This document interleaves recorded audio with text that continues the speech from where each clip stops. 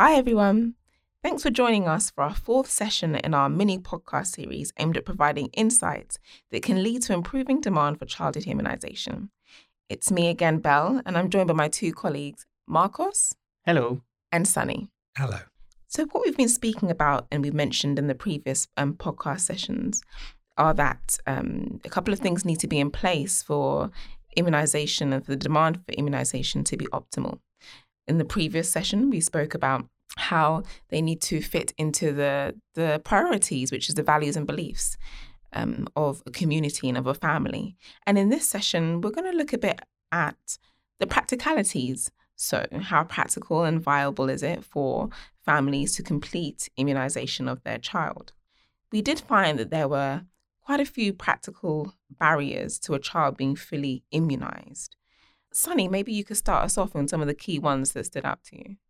Well, there's one that's consistent not only for early infant immunization, but also for some of the COVID vaccine work we've been doing across sub-Saharan Africa, is that infrastructure challenges, clinics being far away from people needing to take time away from work, and particularly if they're working in like the gig economy or what we call 0-hour contracts here in the UK, can cause a lot of disruption. So we lose people who may already have bought into the argument and the reasons why they should vaccinate.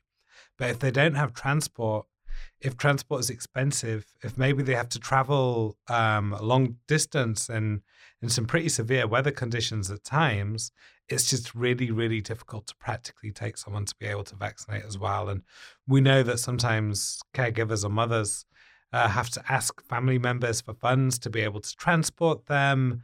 There are household finances can be really tight. You've got people living pretty hand to mouth at times, and there's lots of these types of practical barriers that come in. Yeah, that makes sense. I mean, it makes sense when we say it, right? And so that's about like the whole process of getting to the clinic in the first place, getting to the vaccination site. And Marcos, maybe you could speak a bit about what the actual clinic experiences are and how that might impact whether a child can be fully immunized.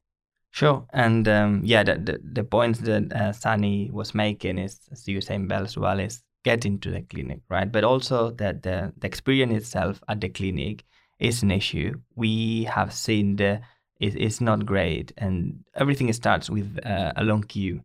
At least 2/3 in these three countries, but going up to 85% of the caregivers complain about having long queues is the biggest challenge, and you already start with that challenge when you are at the clinic, right? But they also face other issues like rigid vaccine schedules.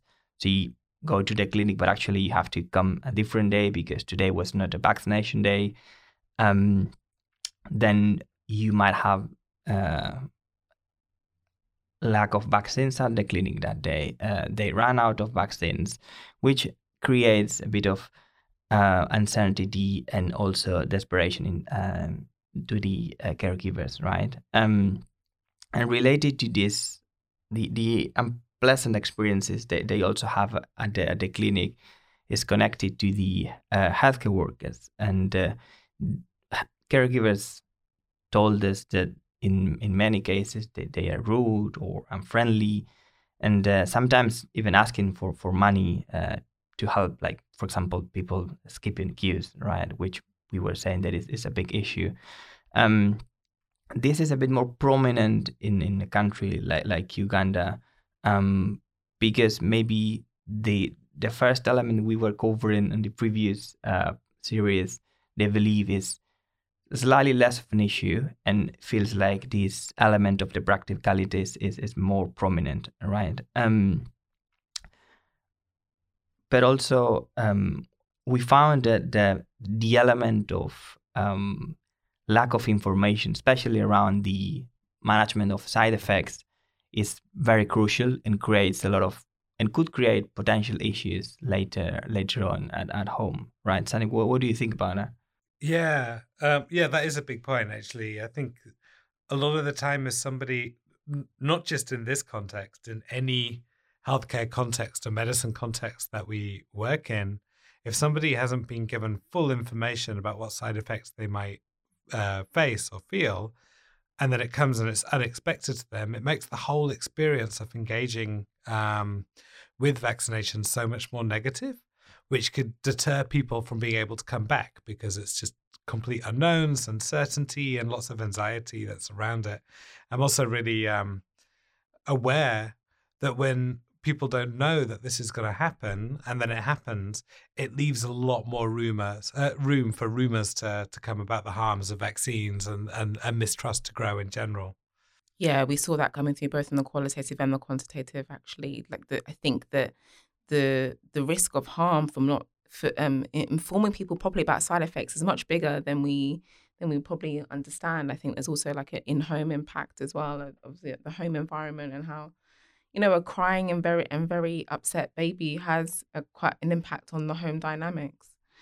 So I guess what does this all mean is a key question. And, when we've presented and discussed this kind of information, some of the key stuff that comes out is, we need to train healthcare workers to be nicer and be human and be better. And I think, these people are human and they are facing their own challenges. I think we need to do a bit more research in understanding their drivers, their motivations, what their challenges are. We need to make sure that our healthcare workers are, I'm going to be frank, paid properly and on time. You can't expect people to show up for other people when we aren't showing up for them. We're not taking care of them.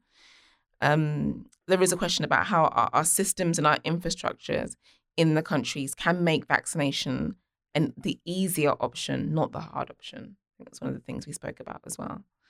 So I think that's it for today when we're speaking about the practicalities. Next time, I think we're going to talk about some of those people, kind of other people in the family and the community who really play a role in decision making and can help or hinder the vaccination process. Thank you for listening. Thank you. Thank you.